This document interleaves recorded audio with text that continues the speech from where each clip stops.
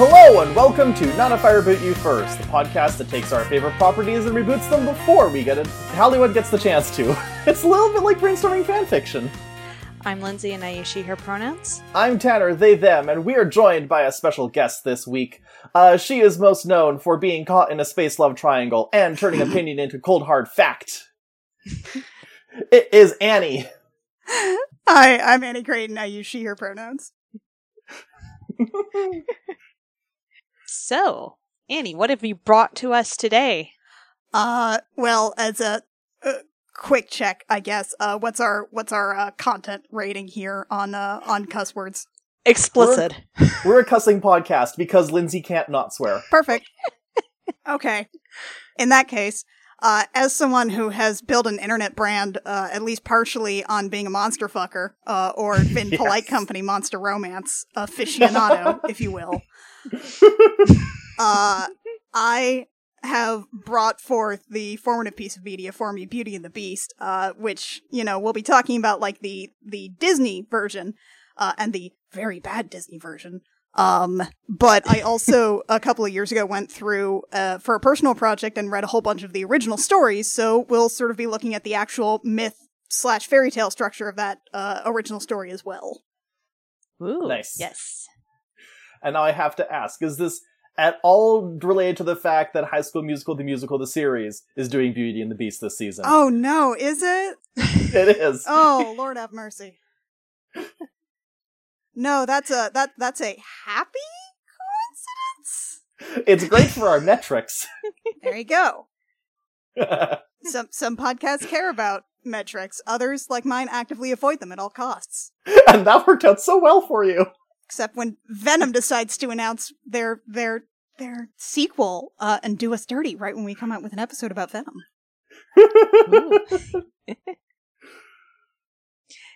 So, Well, yes. So where do we start with Beauty and the Beast? I feel like our listeners are pretty familiar with Beauty and her Beast. It is a tale as old as time, as I understand it. song as old as rhyme, with so many versions. Barely even friends.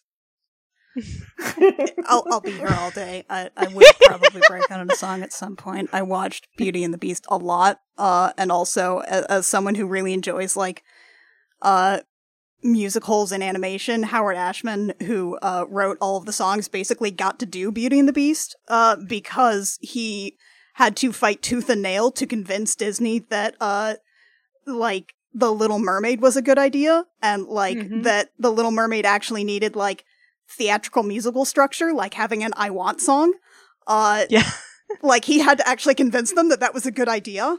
So when Howard Ashman, who sadly contracted AIDS during the production of The Little Mermaid, when The Little Mermaid was a huge success and Howard Ashman knew his days were unfortunately numbered, Disney said, basically, let's do Beauty and the Beast, you do whatever you want. And he made that, and it's good.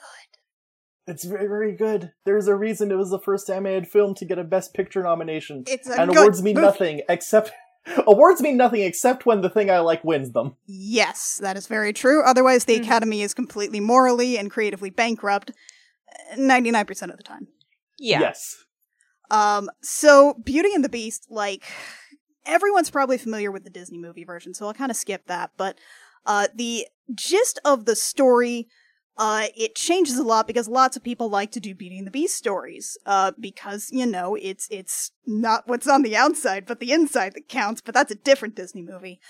But the beats of the Beauty and the Beast fairy tale, it's an old French story, it's several hundred years old, but the variations usually follow this pattern. We start out with a well-to-do merchant, who falls on some hard times. He has some ships that sail over to the Americas, typically.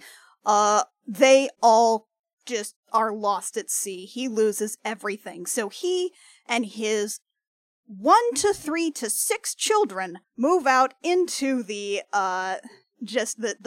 into the wilderness where all the poors live. And everything's terrible because they're poor and they don't expect that. Usually, the youngest daughter is Beauty. Typically, she has 2 older sisters who are mean, jealous bitches. That usually sticks around. Sometimes she has 3 nondescript older brothers who are just also there. Eventually, the merchant just finds out that one of his ships has returned, so he takes a risk. He asks all of his kids, "What do you want me to bring back for me? Because clearly we're going to get some money back." Everyone asks for precious jewels and gemstones and dresses and beautiful things, and Beauty, who is the requisite, prim, perfect, lovely child, just asks for a rose, Papa. So the merchant goes back. Typically speaking, the ship was actually full of crap. There is nothing that he can get from that, except for like a little bit of money that he immediately spends on presents, if there are any presents at all. On the way back, he gets lost in a storm in the middle of winter, finds himself at a strange manse in the middle of the woods, where he discovers that all of his needs are being met by invisible servants. Things just appear for him. There's beautiful rooms, food, everything. All of his desires are being met. He stays the night, he leaves the next morning, but not before going into this beautiful garden where there are, what do you know, roses blooming in the middle of winter. He cuts one, and the master of the manse, an enormous beast, who is some kind of animal guy. Everybody does different illustrations. One of them, he has like an elephant trunk, I guess? I haven't seen that one. I've definitely seen a lot of deers. There are a lot of deer, yeah. The Disney version actually went into like a combination of like a gorilla and like a water buffalo, and like a bison was a big influence in there, and like a wolf and like a bunch of shit. Mm-hmm. But the master of the castle is like, I gave you everything and you steal from me? You kick me at? Jail for Papa! Jail for 1,000 years! Instead, he basically makes a deal that you will bring me your loveliest daughter, in exchange, and you will live, and she will be well provided for. And the merchant agrees, comes home, gives the presents, gives a rose, and Beauty, who is pure and good, and everything that is wonderful with the world, says, "Of course, Papa, I will go." They make the exchange. Beauty wanders around in a castle for weeks? With nothing to do except to wander around day to day, be waited on by invisible servants, have lovely lavish dresses. The only downside is that every night she has to eat dinner with the beast, who asks her to marry him. And she says no, and the conversation is really boring and awkward besides that. Until eventually she decides, well, I guess he's not so bad, especially when he has this, like, enchanted mirror where she can see anything, so, that's probably fine. Eventually, she finds out that either one of her sisters is being married or her father is ill, and she's like, "Oh, I miss my family, not Papa, I miss Papa!"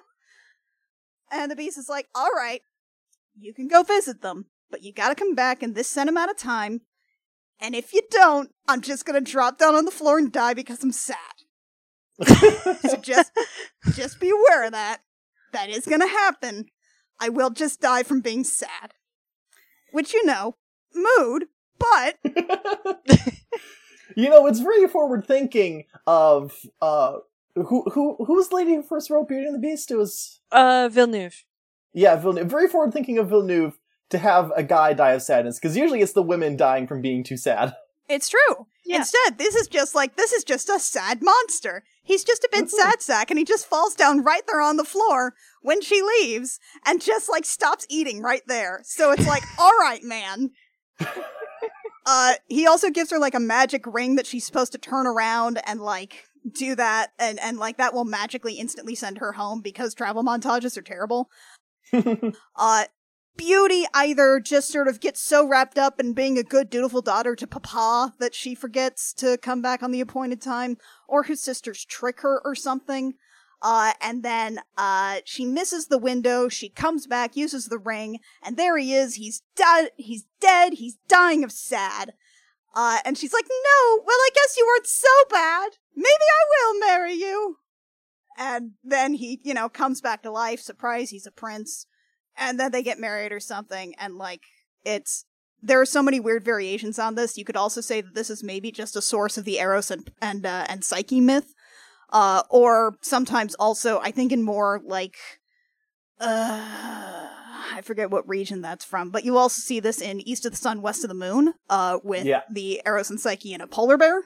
Yeah, and or when we did it, a big snow leopard. Yeah, when we said it in Mongolia.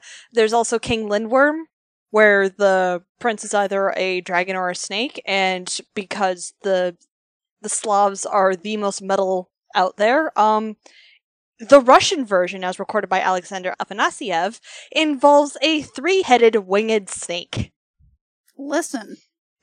3 tongues.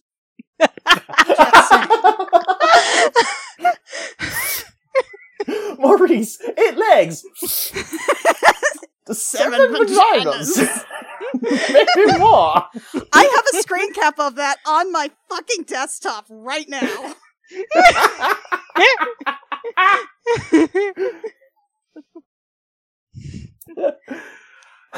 So I also know a little bit about Beauty and the Beast origin stories because I took one fairy tales class in university, so I'm an expert now. But I remember that our class got into a heated debate as to whether the original moral of the fairy tale was either don't judge a book by its cover or just shut up and marry the guy that's what you're supposed to do as an 11-year-old girl. And basically boiled down to how cynical do you think they were in, like, the past France? I think I kind of err on the side of a lot of these tend to be like, well, arranged marriages aren't so bad if you look at it, but I also think that, like, a lot of what you have to do as someone who looks at older fairy tales is, you know, not sort of a death of the author-esque thing, or at the very least saying that I choose to ascribe some of my own meaning to this, in the same way that, you know, you kind of have to look at the same as, say, the Rape of Persephone myth. Mm-hmm. You know, when rape meant kidnapping, and not other stuff. Yeah, exactly. And then another one I think about is Bluebeard, which I think even when it was first popularized way back then, it was up to interpretation where there were a lot of people who said, oh, well, it's the girl's fault because she should have listened to her husband and not gone into his torture room. And then other people are saying, no, the lesson is you should make sure you're not marrying your daughters off to serial killers. Yeah, because one of the inspirations was allegedly Gilles de Rais, a known serial killer. Mm-hmm. Yeah, that's probably dudes to avoid, I would say. Yeah. And then you get into modern interpretations of the Disney version, where it's like, actually, the Beast is an incel and Belle has Stockholm Syndrome, which is 7 different layers of wrong and dumb. And people who work for Disney need to not be on Twitter so much. Don't read the comments. Don't read the comments. Belle is good, actually! I will die on this hill! I'll do it. I'll die on the hill that Emma Watson hit her mark on during I Want Adventure in the Great White Somewhere and just sat there, dead inside. Yep. Yeah, of course they cast Emma Watson, who wasn't given enough vocal training for singing. At all. Because she had been Hermione. There's a direct line of Belle to Hermione and back to Belle. Like, look, Paige O'Hara is a really tough act to follow. Paige O'Hara is an incredible singer. But you could have at least cast someone who had prior vocal, like singing experience. And it's not that hard with Hollywood. There's a lot so many of them can sing. And, you know, let's not forget the new Gay LeFou. Yeah. Disney's, what was he, like, the first gay character? Yep. Ugh. Something like that. God. It really... God damn it. I'm still waiting for Disney to just, like, have 2 people of queer gender or the same gender just pin each other to the wall and start making out. There! But that would be gay! Look, China can do their own censorship. They have a Ministry of Propaganda already. So does America. It's called the Walt Disney Corporation.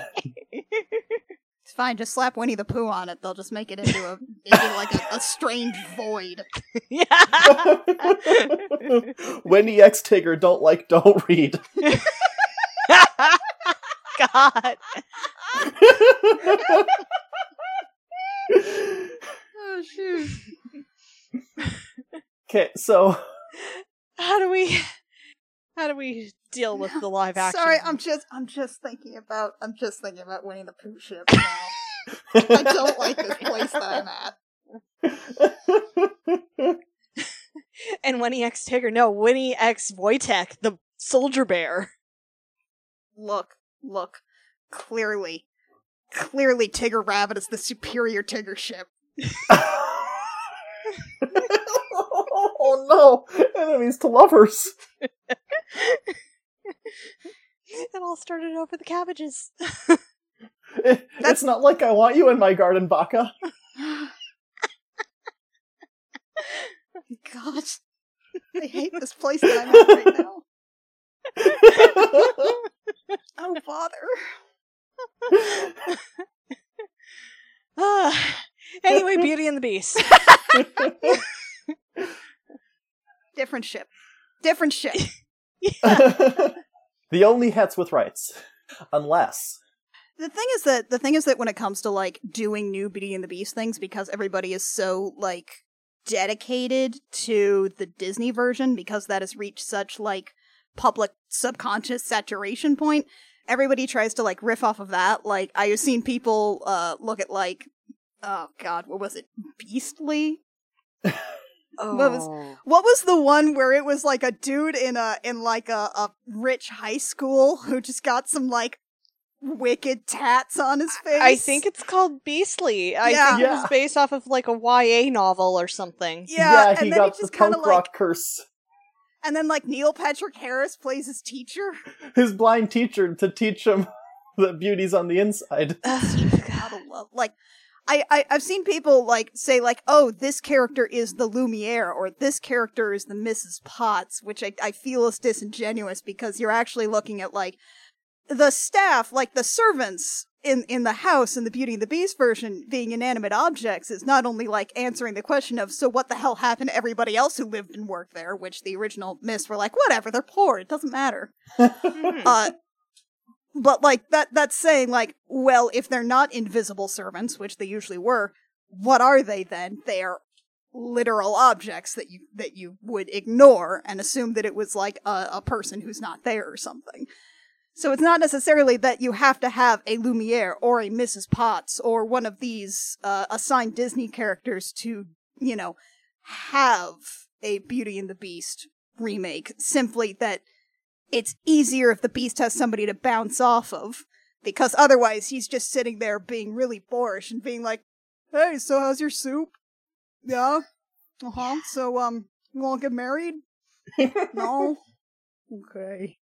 Yeah, it takes a certain person to be able to pull off a Byronic hero who doesn't really do a whole lot. Like, he is completely absent in all of the stories. He's absent every single day until dinner. She's just wandering around by herself. Sometimes she's given, like, exotic pets. Yeah, you'd think that she'd at least be given something to do. But then again, I'd be adapting Jane Eyre at that point. Oh, God, the Brontes just go so hard all the time. Mm-hmm. I do love them. But yeah. So, like, you kind of have to start with, like, that's sort of the central question when you're sort of making your own Beauty and the Beast version, right? Is, what the hell is Beauty doing all day?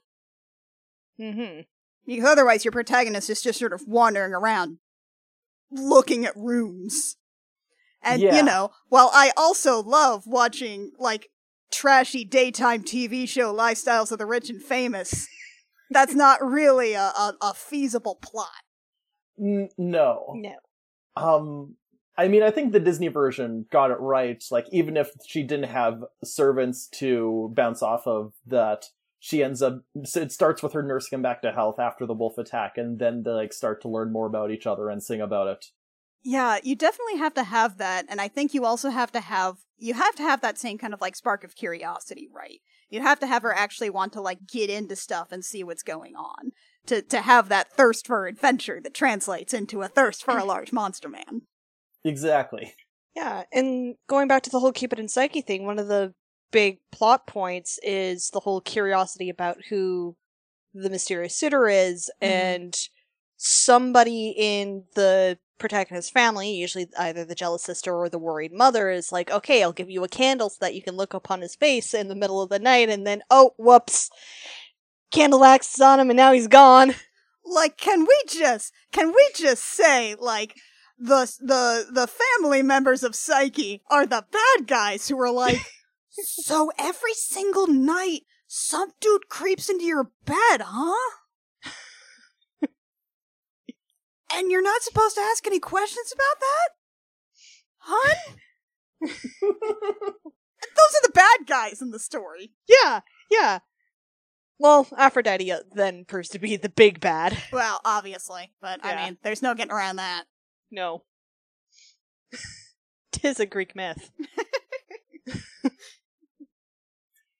We could have the servants, similar to the beast, just get turned into a variety of forest critters. I have seen some picture book versions like that, yeah.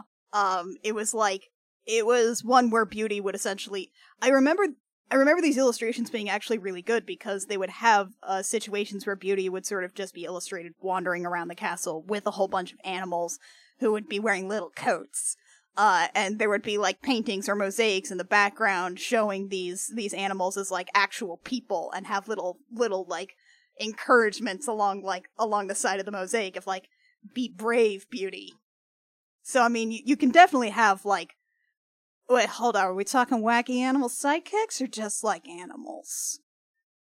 Because Disney can do both. Can do both. And Yeah. people would expect either one. You could have a rapping dog. Ooh. They Poochie. can't rap. They can't rap. It's How... On a scale from 1 to the rapping dog from the animated Titanic movie, how far you want to go here? Also, please tell me which time period this takes in, because I keep wanting to say ancient France, and I know that's wrong. Ancient France! I don't know why, but that just delights me. Ancient France is Gaul, ruled by the Romans. Yeah, that's why I know it's wrong. I mean, the earliest published versions are usually in, like, the 18th or 19th century. Okay, yeah, so... I don't think the French were rapping back then. I would actually say earlier, I want to say Beaumont was 17th century? Okay, well, in that case, are we going with France? Because there's a whole thing that you need to plan around with that one. Mm-hmm. There's a whole revolution. Or you could go earlier and deal with stuff like the Fronde or the Wars of Religion. Or you could just skip out on Europe entirely. Yeah. Or you could just, wave your hand and say, I don't know, fantasy someplace. I mean, there's like Chinese version. There's 3 Chinese versions. Oh, nice. There's several North American versions, several Central and South American versions, and a version from Java. I looked up the 2014 version of Beauty and the Beast. Why? The Why French did you one. do that to yourself? The French one. Oh, okay. Not the Disney remake, the Jean Cocteau remake. Oh, right. That one's like 2 hours long, isn't it? Maybe I'm just looking at pictures, and what I'm gleaming is that Beast is just a big anthro lion, and I'm here for it. If that's the one I'm thinking of, there's like a climax at the end with gigantic statues that come to life and attack a hunting party or something. That does make sense, because the original 1946 one, I think their explanation for the servants was like they all got turned into statues and stuff that were like occasionally animated. Right, like the candelabra arms. Mm-hmm. That one did not end up being as good as you would think. It was also really big about like a heart, like just a hunt of like a gold heart or a silver heart or something. Unfortunately, it had a really big budget. Honestly, you could always go the route of something more like I Am Dragon. Either of y'all seen that one? I don't think I've even heard of that. That was Let me just pull up the info about that one. That is a 2015 film. It is Russian, I think. But essentially there's a brides are offered up as sacrifices to a large dragon who's actually a wyvern. If we're gonna be real, he doesn't have 4 arms. He's got two back legs and wings. But and the dragon will drag off these brides off to like a rock in the middle of the sea, except it turns out, oh no, he's actually a hot boy who turns into a dragon. And she spends a lot of time, she's kind of whiny at the very beginning, but she actually ends up being, a really active protagonist of, well, shit, fine, I'll just get out of here myself. And when that doesn't quite work, she's like, well, fine, I'm just gonna make this horrible cave actually a nice place to live. And, I'm gonna learn how to fish, and to sew, and to cook and clean, and do all these things to make my life livable. And also, this hot boy can be here too! But it turns out I'm not afraid of the dragon. No, that does kind of sound like King Lindworm, which is the Danish version of Beauty and the Beast, and involves giant snake, and is kind of kinky. I can imagine. Lots of whipping.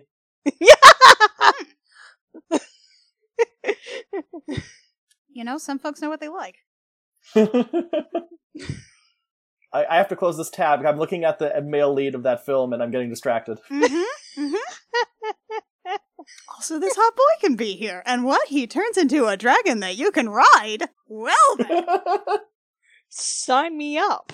It's just the whole castle gets turned into beasts, and then everyone in the village can get their own personal monster lover.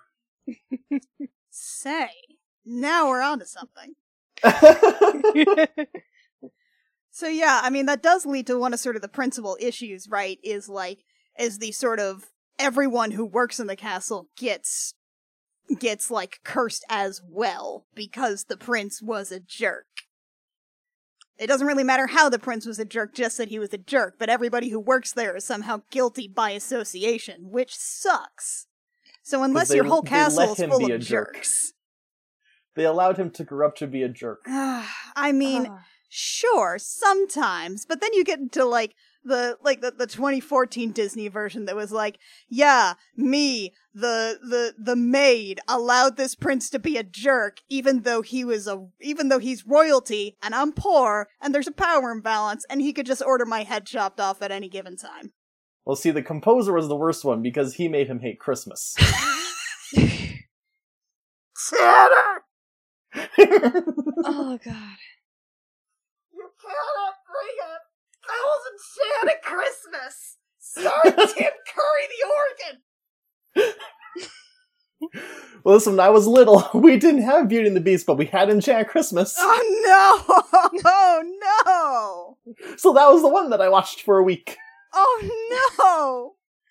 At least my parents had the decency of getting me both Beauty and the Beast and Enchanted Christmas, and then we'd inevitably wind up watching Die Hard anyway.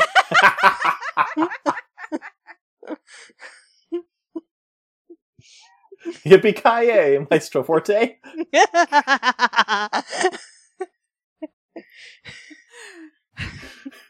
The important thing is that we all agree that Belle's Enchanted Christmas is not a Christmas movie. It is a punishment. Anyway, so far what we've established is for Beauty and the Beast, the remake, is just make it a little bit hornier. A little bit hornier.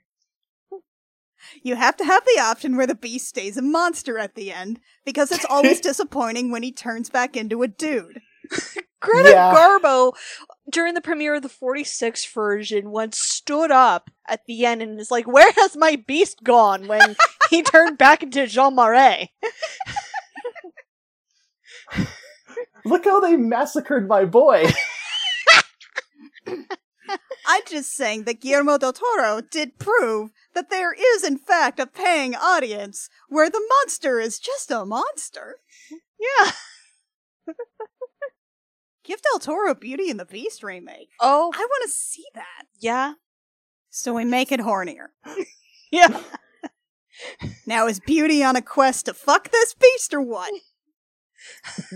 She wasn't at first, but then something awakened in her. There's something there that wasn't there before. Exactly. Look, Disney owns half of Hollywood. They could just put it under a different label. You mean like the DC Black Label where you see Batman's penis?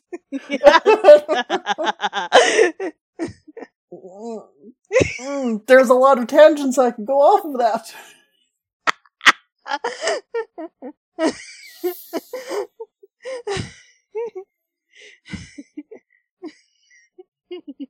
I'm physically trying to hold myself back to say what I want to say. No, I'm not going to say that. Instead, I'm going to say Disney used to have a bunch of other, sub-studios where they could just put their hornier stuff. And they're like, no, everything has to be Disney. Everyone has to know that this is Disney, and Disney means family. Like, I know that Miramax did have the taint of Harvey Weinstein, but they really do need a Miramax. Yeah. Or a Touchstone. Or Touchstone, yeah. Don't say that too, though. They'll just buy more studios. Yeah, that's true. Yeah, no, I'm not saying buy another studio. I'm saying divide yourself. At least a little. I know you want the Oscar bait. Just a skosh. Like, right now, it's like ESPN and Nat Geo. Yep. In 20 years, all the Oscar baits are going to be Disney superhero movies, Warner Brothers superhero movies, and Blumhouse. That's implying a lot more genre movies than the Academy, I think, is willing to entertain, though. But that's all there's going to be left. But those little fucks have got to start dying soon. It doesn't matter if it's only ever going to be genre movies. The Academy will scrape the bottom of the barrel to find some movie that says, "But what if war was bad?" And it's in French. And they'll give it a whole bunch of awards. Is that what our remake is? What if war is bad? No, that's just a Miyazaki movie. So, live action or animated? I'm guessing live action. I don't know. I mean, the thing is that, it depends on whether or not you want it to be animated. Well, I mean, it depends on whether or not you want it to have songs in it, because, generally speaking, animation sells, musicals much better than live action does, at least in film. On stage, that's a completely different story. Yeah. And it doesn't help that, again, Disney has decided, we're not doing 2D animation anymore, you motherfuckers.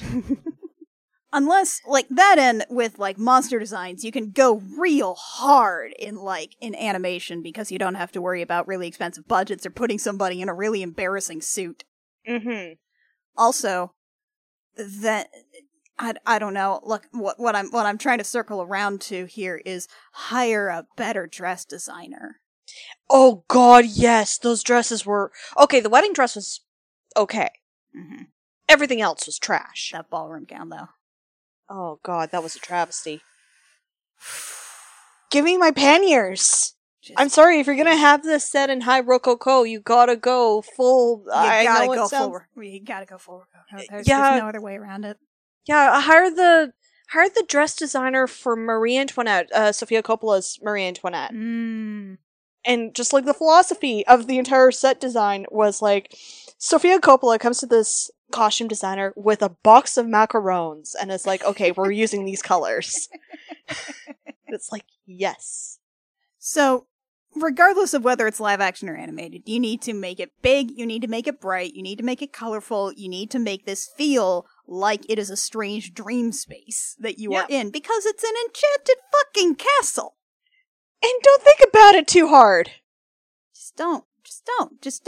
Don't have the monster change back at the end, because my god, I've read so many versions of Beauty and the Beast stories that are alright, pretty good. You got a cool, I don't know, devil monster man thing going on, and then he's actually, I was an angel the whole time, and you're expecting me to be into this now. Nah, man. Don't! No, man! You sold me on devil, you can't give me angel! I know he can be either your devil or your angle, but I just want the one, thanks! You're just pulling a bait and switch on me. Mm-hmm. Again, don't want Greta Garbo standing up in the middle of the theater going, "Give me my beast back!" Did we lose Tanner? Uh-oh. Are they still here? They might have lost power because we got a thunderstorm moving through. Oh, wait, yeah, no, they just messaged me. Marie! The baguettes! Hurry up! All right, and we're back. Side B. It's fine. It's definitely fine. Don't worry about it. It's definitely still the same day. It's 100% fine. This is contiguous. Mm-hmm. The storm has passed. We're good. We're good. Mm-hmm. We're good. Literal storm. It's fine. Like, as long as there's no tornado clouds and nothing touches down, we're fine. Look, as long as the sky's not green or yellow, you're good to go. Mm-hmm. Let it mellow. So, when we left off, we were talking about general Beauty and the Beast things. I did think of something in the intermeeting time. Something that I've thought about for a little bit, because one of the people's favorite things to roll up in and say, actually, this is why Beauty and the Beast is bad, is they call out, how could every single plate and every single piece of cutlery be its own individual being? It's a cartoon. Yeah. It's a TV show. You should really just relax. But also, I've had a solution for this since I was little. Okay. Let's hear your headcanon, because the animated film does in fact need some headcanons to just sort of massage everything. We know this. Mm-hmm. They're flocks. It's a hive mind. Multiple sets of cutlery are inhabited by the same consciousness. And that's acceptable and not at all even more horrifying than a 1-to-1 ratio for you. I mean, they're equally as bad. My thinking is just, it makes more sense with the, staff requirements of this one little bastard boy's castle. Mm-hmm. Or maybe the original human staff wasn't punished along with the little bastard prince, and instead, I don't know, maybe he taught himself some magic and he was going a bit loco, so he's like, I'm just gonna enchant all of my cutlery and all of my furniture so that I have something to talk to. Look, if you're working along with the idea that, that it has been more than a couple of years, more than 10 years, disregarding lyrics, then, yeah, you've got room to massage that. Yeah. I was about to say, what if the prince never had any servants, actually, and they were all started as objects, and then when the curse broke, they turned into people for the first time? Ooh. That would explain why their character designs are so completely different from everyone else's. Yeah. Why they map on so well to what inanimate object they were.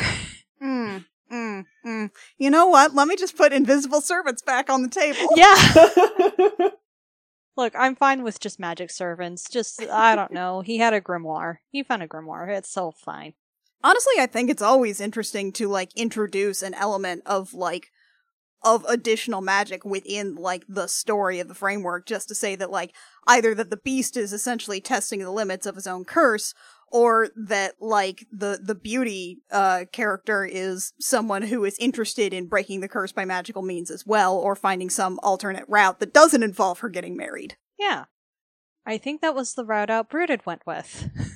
What if, now stop me if this is too Shrekky, but what if Belle's goal isn't necessarily to fall in love with the beast, but help the beast, reintegrate back into society? Because one of the reasons, maybe subtext, but also kind of text, one of the reasons he got cursed is because this kid has no social skills. He's a brat who just gets what he wants.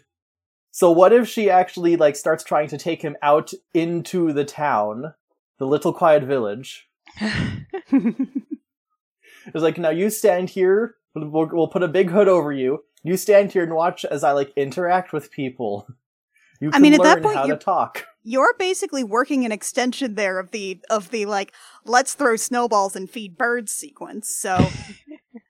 That all depends on whether or not, in your version of Beauty and the Beast, there is some kind of physical limitation, because in a lot of versions, essentially, it's implied at the very least that he cannot leave the castle or manse or whatever you're working off of. Mm-hmm. Mostly that's just because, he just doesn't leave. Either he'll be I don't know, it's really far away from everything, or maybe the townsfolk will just sort of all go all torches and pitchforks, and we don't like what we don't understand. In fact, it scares us in this Monsterism series, at least. Mm-hmm. But, you know, if you're saying that essentially he could leave, he just chooses not to, that's a character arc at least, saying that he's afraid and needs to be exposed to, like, normal human things. Mm-hmm. Actually, that, now that I think about it, that has multiple layers too, because you could also argue that even though he's cursed to be a beast, he still has all of his whims met at the castle if he stays at the castle, because all of his waitstaff is still there. That's true. It's a horrible comfort zone, but it is still his comfort zone. Mm-hmm. And so it's like, you could break your curse if you actually, like, went out and talked to people and, like, learned how to be nice to strangers. And she acts like his wingman, because she's like, Yes. well, look, if you need, like, to love and be loved in return, let's go meet some people. You gotta be social for this. Mm-hmm. Come meet the parents. Come meet my merchant inventor father. I do like the inventor angle they went with Belle's dad. It was cute. I mean, it's something different if nothing else. And I kind of got an idea. It is definitely inspired by Castlevania, but what if Alright. Belle went to the castle because, I don't know, there's something affecting the town, or someone in her family's sick, and maybe the rumors about who's living at the castle have morphed into, oh yeah, he's this powerful wizard monster sort of thing, kind of like Dracula.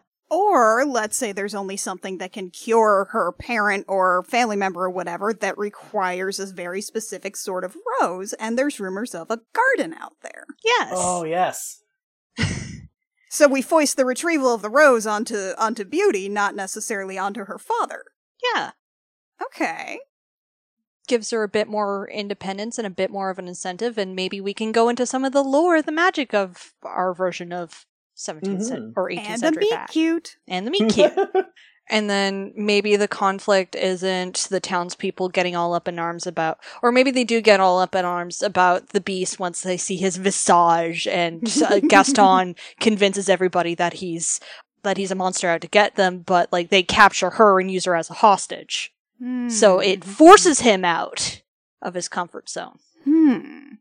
I like the idea of him at some point using some of the relationships that he's created over the course of, like, Beauty assisting him and learning how to talk to other people and to have a social life, using that to essentially, like, solve the conflict in Act 3.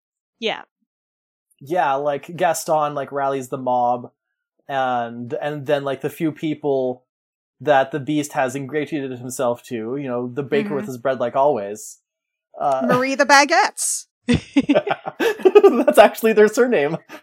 That's how I've always referred to that character. That's him, Marie the Baguettes. I'm pretty sure I've got ancestors with a name like that. And they were bakers. Anyway, he has some allies. And this can help solve the problem by the end. Or maybe it's just even like the village is so prepared for him to be this horrible monster, and then when Gaston, like, drags him in irons to the town square and reveals him, and he's just this sad cat man, and everyone's like, oh no. Ooh woo. I mean, at the very least, that does, and the nice thing is that you can also still incorporate sort of the traditional story beat of the, well, I'll just be a sad sack then. Yes. Yeah. Because, yeah, he's got a mope. He's got to have some good mopes. He's got a brood. Yes. He's got to brood. Mwah. Yes, there's an important distinction between brooding and sulking. Exactly. We need to err more on the side of brood than sulk. Yes. I think it involves more of a scowl. Mm-hmm. It involves more compassion. He's like, my life is terrible because Belle left me, but at least she's happy. Yeah, he can't be an egg. God, I hate that live action movie so much. I hate it. I hate it. I hate it. I hate it. I hate to bring up the live action film, but I swear they overthought absolutely everything. And, like, underthought all of the other stuff. Yes. You created an entire, like, you created this entire idea around this town of being like actively furious about women's literacy out of one single line where the bad guy says it's not right for a woman to read. Then she starts getting ideas and thinking. And if we're going with the supposed idea that Beauty and the Beast is set in 18th century France, female literacy was like on the rise and was considered a very honest to God good pastime for the ladies. Then they're quiet. They're out of your hands. Yeah. They're preoccupied. They're totally not reading Jean-Jacques Rousseau and Denis Diderot behind your back and getting revolutionary ideas. Because, I mean, the thing is that, like, if we want to go with this angle where it's more about, like, the town actually coming out and accepting this guy, then it's very much a matter of you have to actually humanize this town a little bit more, or at least give a reason why we might care about their opinions. Even if it's only, like, a small handful of people, they have to stand in as larger representatives of sort of sectors of the town. Yeah. And, like, maybe, I don't know, if we don't have a specific time period, maybe there's people in the town old enough to remember what the princely family was like prior to the curse. Right. There's the crux of the issue. How long has it been since the curse? Yeah. What has gone on? Because it's a bit easier to justify the anti-prince sentiment if this is like post-revolutionary France, and this was an area that was very anti-aristocratic. Or maybe the aristocrat backed the wrong side in the initial power grabs. Or if you're just completely unmooring it from a historical point, you're saying that you need to have at least a couple of generations for this town's industry to be more self-sufficient outside of that being, like, essentially going through a castle or some kind of local liege lord. Yeah. Like, there's some level of industrialization probably, so there's a fairly well-established merchant class, let's say. Mm-hmm. It could be, if we want to go, Lindsay, with your Castlevania route, Beastlevania, that the castle, like, just kind of exists a little bit outside of time, so it's been 10 years for the Beast, but, like, 50 years for the town. Oh, yeah. Right, the localized time slowdown version is usually a fairly palatable one. Yeah. Mm-hmm. Like, it's used in Sleeping Beauty a lot with the whole castle's put under a curse for 100 years, but everybody inside that castle basically is frozen. Mm-hmm. And that version, if you're sort of harkening back to the animated film, is a lot more palatable when you're looking at the essentially like the portrait of the prince that is the prince as an adult man. So you know, you kind of have to be like, so 10 years, like, was he a child or has he just been an adult man for 10 years? Or what are we doing here? We're not talking about Bill's Enchanted Christmas flashback where he's just like a weird little 11-year-old boy saying, "Where's my presents?" We can't do it. We cannot do it. No. Especially if there has to be a birthday time deadline here. The localized time slowdown version is definitely the easiest one to get along with in your own personal headcanon. Yeah. It solves everything. It can still be a time limit. Like, maybe the Beast was 15 or 16 when he got cursed, and so it's been 10 years for him. And it can still be like you have until the last petal on the rose falls. Just like the rose petals are taking forever to fall. But still, Beast, you could have manifested your castle at any point and learned how to be a decent person, but it took until Belle showed up and robbed your garden for you to think, hey, what if I was self-sufficient? What if you left the goddamn castle every once in a while, my dude? Beast, go touch some grass. Beast, can we just take you out of the castle so you can touch some grass? Oh my god, if the curse got cast on him at 16, I just imagine... If this was set in the modern period, he'd have an Xbox, and that's what he's been doing for the past 10 years instead of soul-searching. Beast is really, really good at Halo. Yes. Put the Beast in Fortnite. Oh god. The problem is that, like, you know, they closed down the servers, like, forever ago, so he's made all the staff learn how to play Halo too. Endless tourneys. Instead of a clock, Cogsworth is a Wi-Fi router. Oh god. Yeah. Poor thing. Oh god. There's a living gamer chair.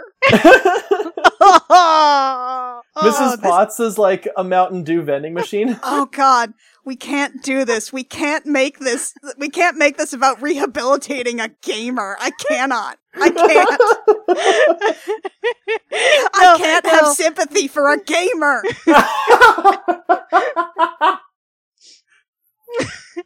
No. We'll set it in vaguely 18th century France. Oh God. Can't do it. Angela Lansbury, the Mountain Dew vending machine. Chip a little can of Baja Blast. I can't. I cannot walk down this road.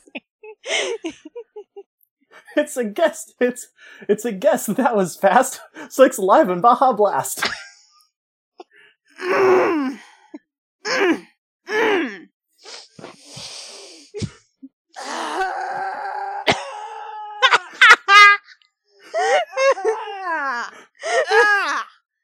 Dude's been pulled, and thank the Lord I bought the Fortnite season pass.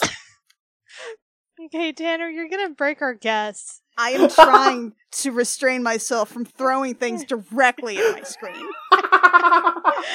Okay, I'll stop, because this isn't my podcast where I break people. Anyway, so yeah, I think that's most of the conflict. It's just like, is this live action or is this animated, and can we do this 2D animated? I mean, why the hell not? All I would say is that if it's 2D animated, it'd be someone other than Disney, because otherwise it's just going to be too similar. Yeah. I mean, they don't need to do anything with that project at this point right now. They've already got the new IP sort of refresh going there. They're good. Yeah. Yeah. See, and I think we could do this live action and it would still look good. Mm-hmm. Because we'd, like, pay the people properly and have a good creative director. It's really all about costuming and a good script. Mm-hmm. Puppets. Muppets. Muppet Beauty and the Beast. You just gotta make sure the monster's hot. Yes. This is true. So it can't just be Sweetums. It can't just be Sweetums. Sweetums is a very nice man. But Sweetums is not my personal definition of what constitutes hot. Someone out there is horny for Sweetums, and I salute them, but it is not me. I don't know, maybe we could put Doug Jones into a lot of hair. All right, Guillermo. All right, Guillermo, whose solution to everything is, let's call up my good friend Doug Jones and put him in a fuck suit. Let's just get Doug on camera, bring him down to the studio, and he can do the hand thing. I was actually going to say Doug Jones. If we do some fun perspective stuff, Doug Jones could be Lumiere. Oh? I mean, look, the problem is that if you're not taking advantage of the fact that Doug Jones is like 9 feet tall, then you're just not really doing a good service with your Doug Jones usage. Well, I would argue that taking 9-foot-tall Doug Jones and making a 1-foot-tall candelabra would be funny. That's fair. And honestly, he is the more willowy body type for that sort of character. Mm-hmm. Because the only tall person I can think of from Beauty and the Beast, other than the Beast, is the wardrobe. Gaston was pretty big. Mm-hmm. There was this whole song about it, actually. Doug Jones and the Doug Jones prosthetics, but he is just Gaston. So, like, a buff Doug Jones. Exactly. I mean, my choice was Henry Cavill because honestly, he's better at playing roguish archetypes anyway. That's true. I just don't think you could have a Doug Jones who's roughly the size of a barge. That's what the makeup's for. Can't you just find somebody who's already got good titty, though? Chris Evans! I was about to say. Every square inch of him's gotta be covered with hair. It's right there. It's in the contract. Yeah. Just let him grow out his hair. Mm-hmm. Also teach him how to spit. Mm-hmm. That part's also important. Because frankly, you just cannot. I just don't believe in anyone's ability to really CGI in someone who's just very good at expectorating. Mm-hmm. It's gotta be taught. Yep. taught and practice. Gotta be able to hit that spittoon. 10 points for Gaston. What if, for the beast, John Boyega? Oh. I'm listening. Mm. John Boyega's the beast. That's the whole thought. Okay, but what prosthetics? What are we talking? The good ones. What kinds? He's gonna predominantly Catman with some little hornsies.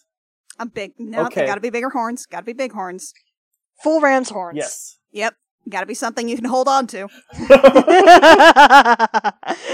Now, what are we talking for teeth? Are we talking fangs? Are we talking tusks? Are we talking both or neither? I'm thinking Full set of pointies. full set of pointies when he wants to show them, but otherwise they're just cute little fangs. I see. You're going in for cute here. I feel like you're misunderstanding the assignment here, Tanner. Ooh woo. Belle's got to look at that monster and be like, Listen, you can see all the sharp teeth when he smiles. Actually, she'd be like, interesting though. I wonder if he wants to file down his sharp claws. Maybe just a couple digits? Maybe let me comb out that mane of his so it isn't as matted. And And then it turns out to be very luscious. it's nice and soft. Mm-hmm. Good for cuddling. Mm-hmm. Oh, yes. Keep you warm on those cold winter nights. See, now we're on the right track. Who is the young ingenue of today? The mid to late 20s ingenue of today. Anya Taylor-Joy. Yes. You're not wrong. What if Belle was played by Macy Williams? So we can also get the massive height difference going on. Ooh. Because she's 5'1". The height difference part's important. I do feel like the fact that she was a head shorter than Gendry was one of the main, engines in that ship. Mm-hmm. Height difference is very important. Yes. Especially when one of them's a big monster. Mm-hmm. You see, Tanner is about 6 foot, so I don't think they can fully appreciate what it's like being a short person admiring a very tall person. Lindsay, once again you forget that we both went to school with Mitchell. Oh yeah, that's true. He was a tree. How tall are we talking? 6'7". I came up to his elbow. Oh boy. He showed up suddenly as the manager of the restaurant on the New Year's Eve that I had chosen to get drunk for the first time in. And I turned to my friends and I said, "That's Mitchell! I want to climb him like a mountain!" Legit. As a 5'4" person, legit. And see, that's the problem, is that it is very hard to... I want the relationship where I can tuck my head underneath someone else's head, and that's very difficult for me to accomplish. I have a lot of sympathy for you. Being able to tuck your head under someone else's is pretty choice. It almost makes up for having to keep someone else around to reach the high shelves. See, that's why they hired me at the grocery store, so I can reach the high shelves. You provide a valuable service to the society. Yeah. It's probably a lot safer than me having to climb like a monkey to reach into the back of the freezer for the little old lady.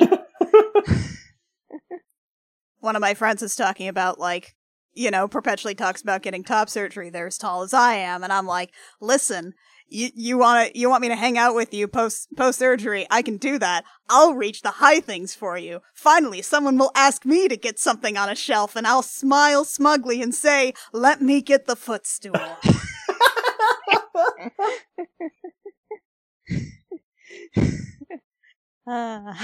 Yes. What must it be to be one of the talls? It's a rarefied air. Though I do feel sorry for... there was this one guy in basic training who was the tallest. He was always the mark when we had to, stand for our parades. And he was always the one who was like, "Hey, could you turn on the projector?" Because he was like a 7-foot tall Romanian. It's important. It's important. Yeah. So clearly what we're saying is that the beast has to be at least 6'7". Yes. Mm-hmm. And Belle is ideally somewhere in the... no taller than 5'6" range. I think that's fair. You want a full foot. Mm-hmm. Mm-hmm. Mm-hmm. Mm-hmm. You want to be able to at least have the have the shorter one be able to look the taller one directly in the boob. Yeah. Just lean that face in. Does it mean she'll have to be on the Scully boxes for the entire filming? Maybe. But you know what? You can adapt. Adapt. Overcome. Sometimes you gotta just make these sacrifices. Mm-hmm.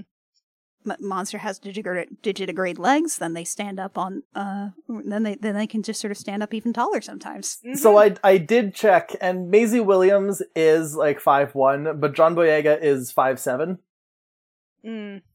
Movie magic. Yes, I was gonna say movie magic. Yeah. It's just about getting that camera nice and low. Mm-hmm. Maybe some platform shoes. Yeah. Green screen platform shoes, so that we can like put in the digigrade. Oh yeah, well I mean you remember the sort of suit that Doug Jones had when he was doing Pan in yes. Pan's Labyrinth. Oh yeah. Yeah, like there was just sort of the full digitigrade like thing there, and they just sort of green screened out his feet. Mm-hmm. And then we can have fun with the beast's feet. Like it could be Wink. lion feet, or it could be like I don't know, bison hooves. Maybe some talons. Maybe some talons. We got some options. Oh my god, we can make him a Birdman. Could make him a Birdman. Are we? Do we want wings or no? Because flying is always fun. Being carried in the arms of the monster while you're flying, that's always some good shit. I mean, quite often he's depicted with like that hunch underneath the cloak, and we could reveal that that's not like a bison hunch or anything. No, those are his wingies. Mm-hmm. His beautiful wings that he's never flown with because he's too ashamed of them. But your wings are beautiful. Just like you. And then at the end, we will go full Shrek, where it'll be like, the curse is lifted, but he looks the same, and he's like, but I'm supposed to be beautiful. And Belle's like, you are beautiful. Oh yeah, no, absolutely. What you have to do, like, you are 100% doing this where the beast stays the same at the end, because it's never quite been about, like, being a hot guy. It's been about self-acceptance this whole time. And, being a good person, which does not require you to be a human. But also, the Enchantress was just trying to facilitate the beast figuring his shit out, and she foresaw the best route for that to happen was if he became a hot, jumbled up furry. She sat there like frickin' Doctor Strange going through all the possible timelines and is like, there's only one good timeline. Of course, you can always just, if you want to get, like, kind of cerebral, you could always say that essentially the form is something that is metaphorical and also self-inflicted in terms of seeing oneself as monstrous and hideous and not to be loved, and sort of having a curse sort of do weird things to reflect that. But that depends on exactly how cerebral you want to go with this and how much time you want to leave for Monster Hot, though? Monster Hot, though. There are several layers to this sort of thing. Mm-hmm. This was a silly thing to look up, but I did check to see if Greta Garbo was still with us. Unfortunately, she is not. Yeah. So we're gonna have a Greta Garbo lookalike in the background, just be like, yes! Alright, so I think we've invented a beast. Yeah. Are there any headcanons we need to weave in here to make it float? Let's see. Well, you can start nailing down details if you're so inclined of exactly the length of time at which she stays in the castle. See, I was gonna think that maybe she never really stays, but if we're going with, like, she needs the rose to help her dad, she has to, like, go back every day to get a new rose. And, like, every time she stays a bit longer and stays a bit longer, and eventually the beast is like, your dad must be very ill. And she's like, actually, he was cured, like, a month ago. And he's like, oh no. No, I like that. Mm-hmm. Though, how long does this romance last? How long does it take? Because we're not doing a couple of days here. We're not doing, like, less than a week. Oh yeah, this is a slow burn. It's gotta be a slow burn. Yeah, we gotta montage through a couple things. We need to leave room for an enchanted Christmas. How dare you? How dare you?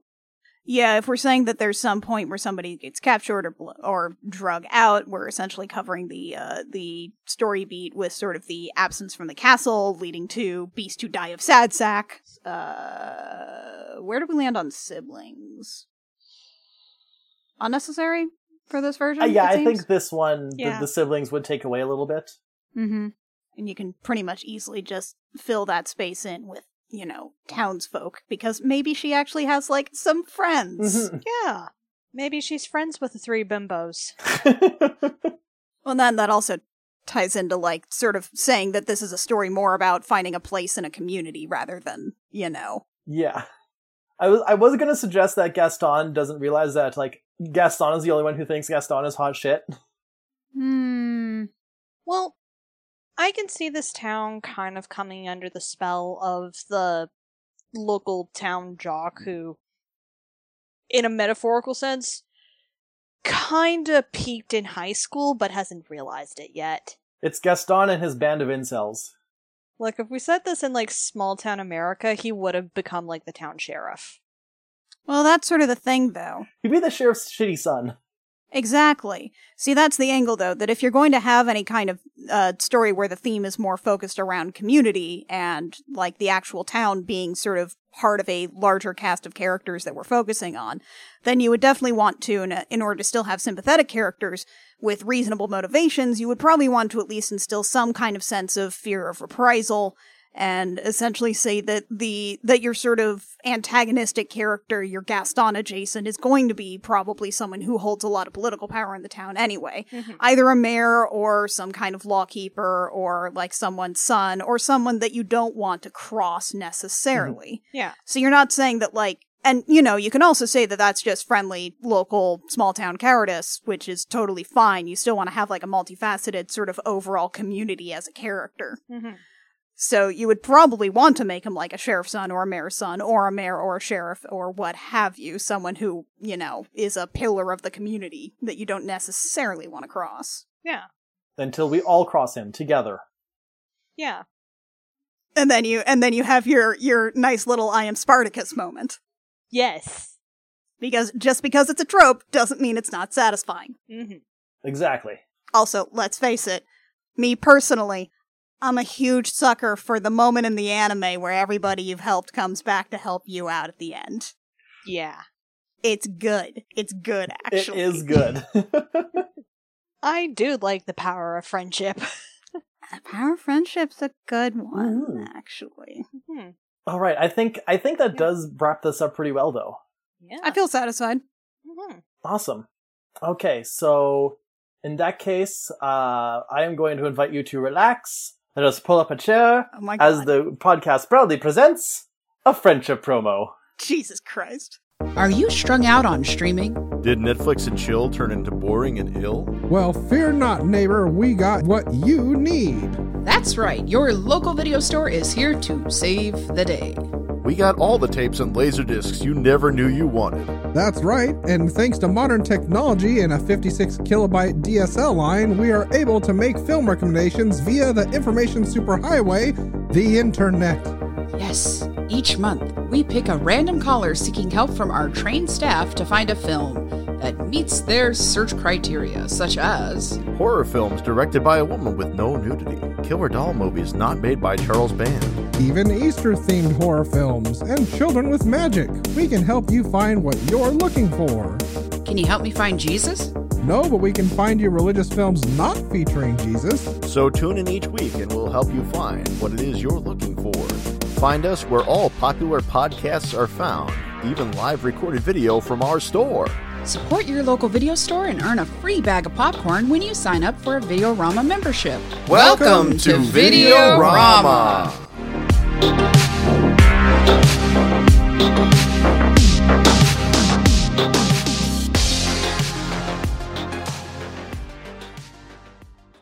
Awesome. Well, Annie, thank you for being our guest, putting our podcast to the test. Going to do such violence. I will visit such violence upon your person.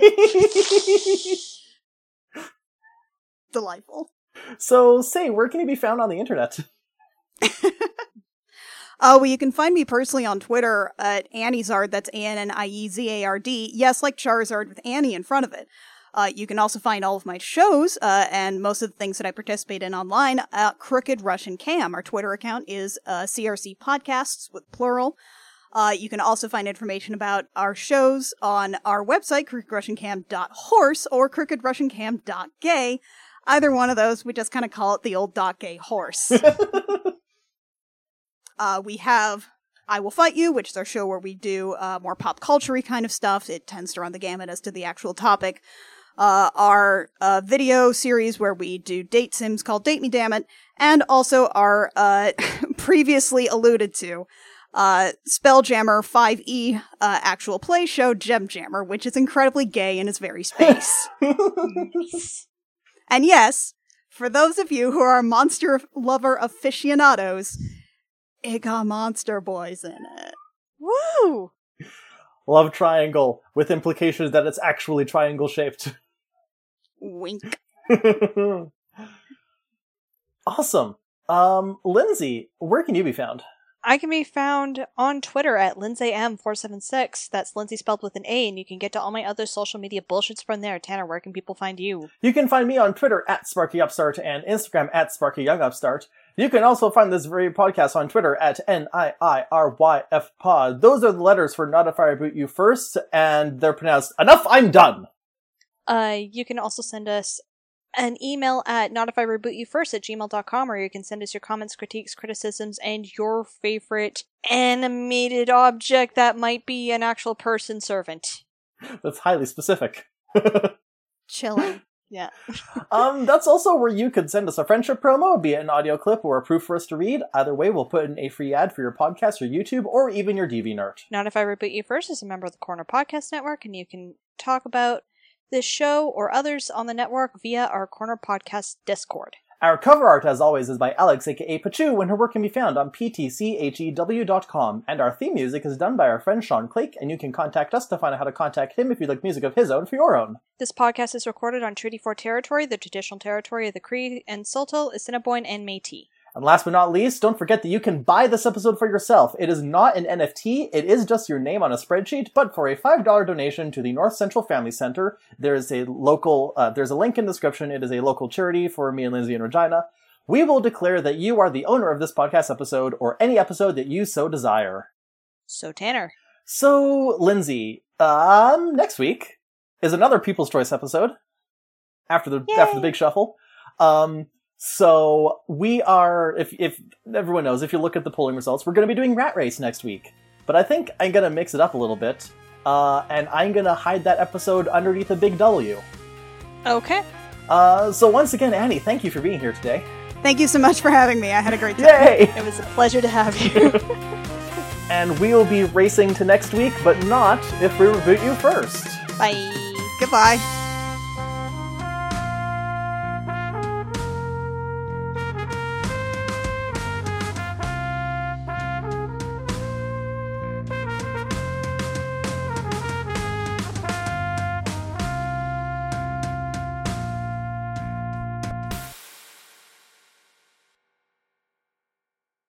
Did I get the right Emma there? Yes, Okay, it was great. Emma Yes. Watson. Emma Watson is Belle, Emma Stone is Cruella. She's going to become the Cruella.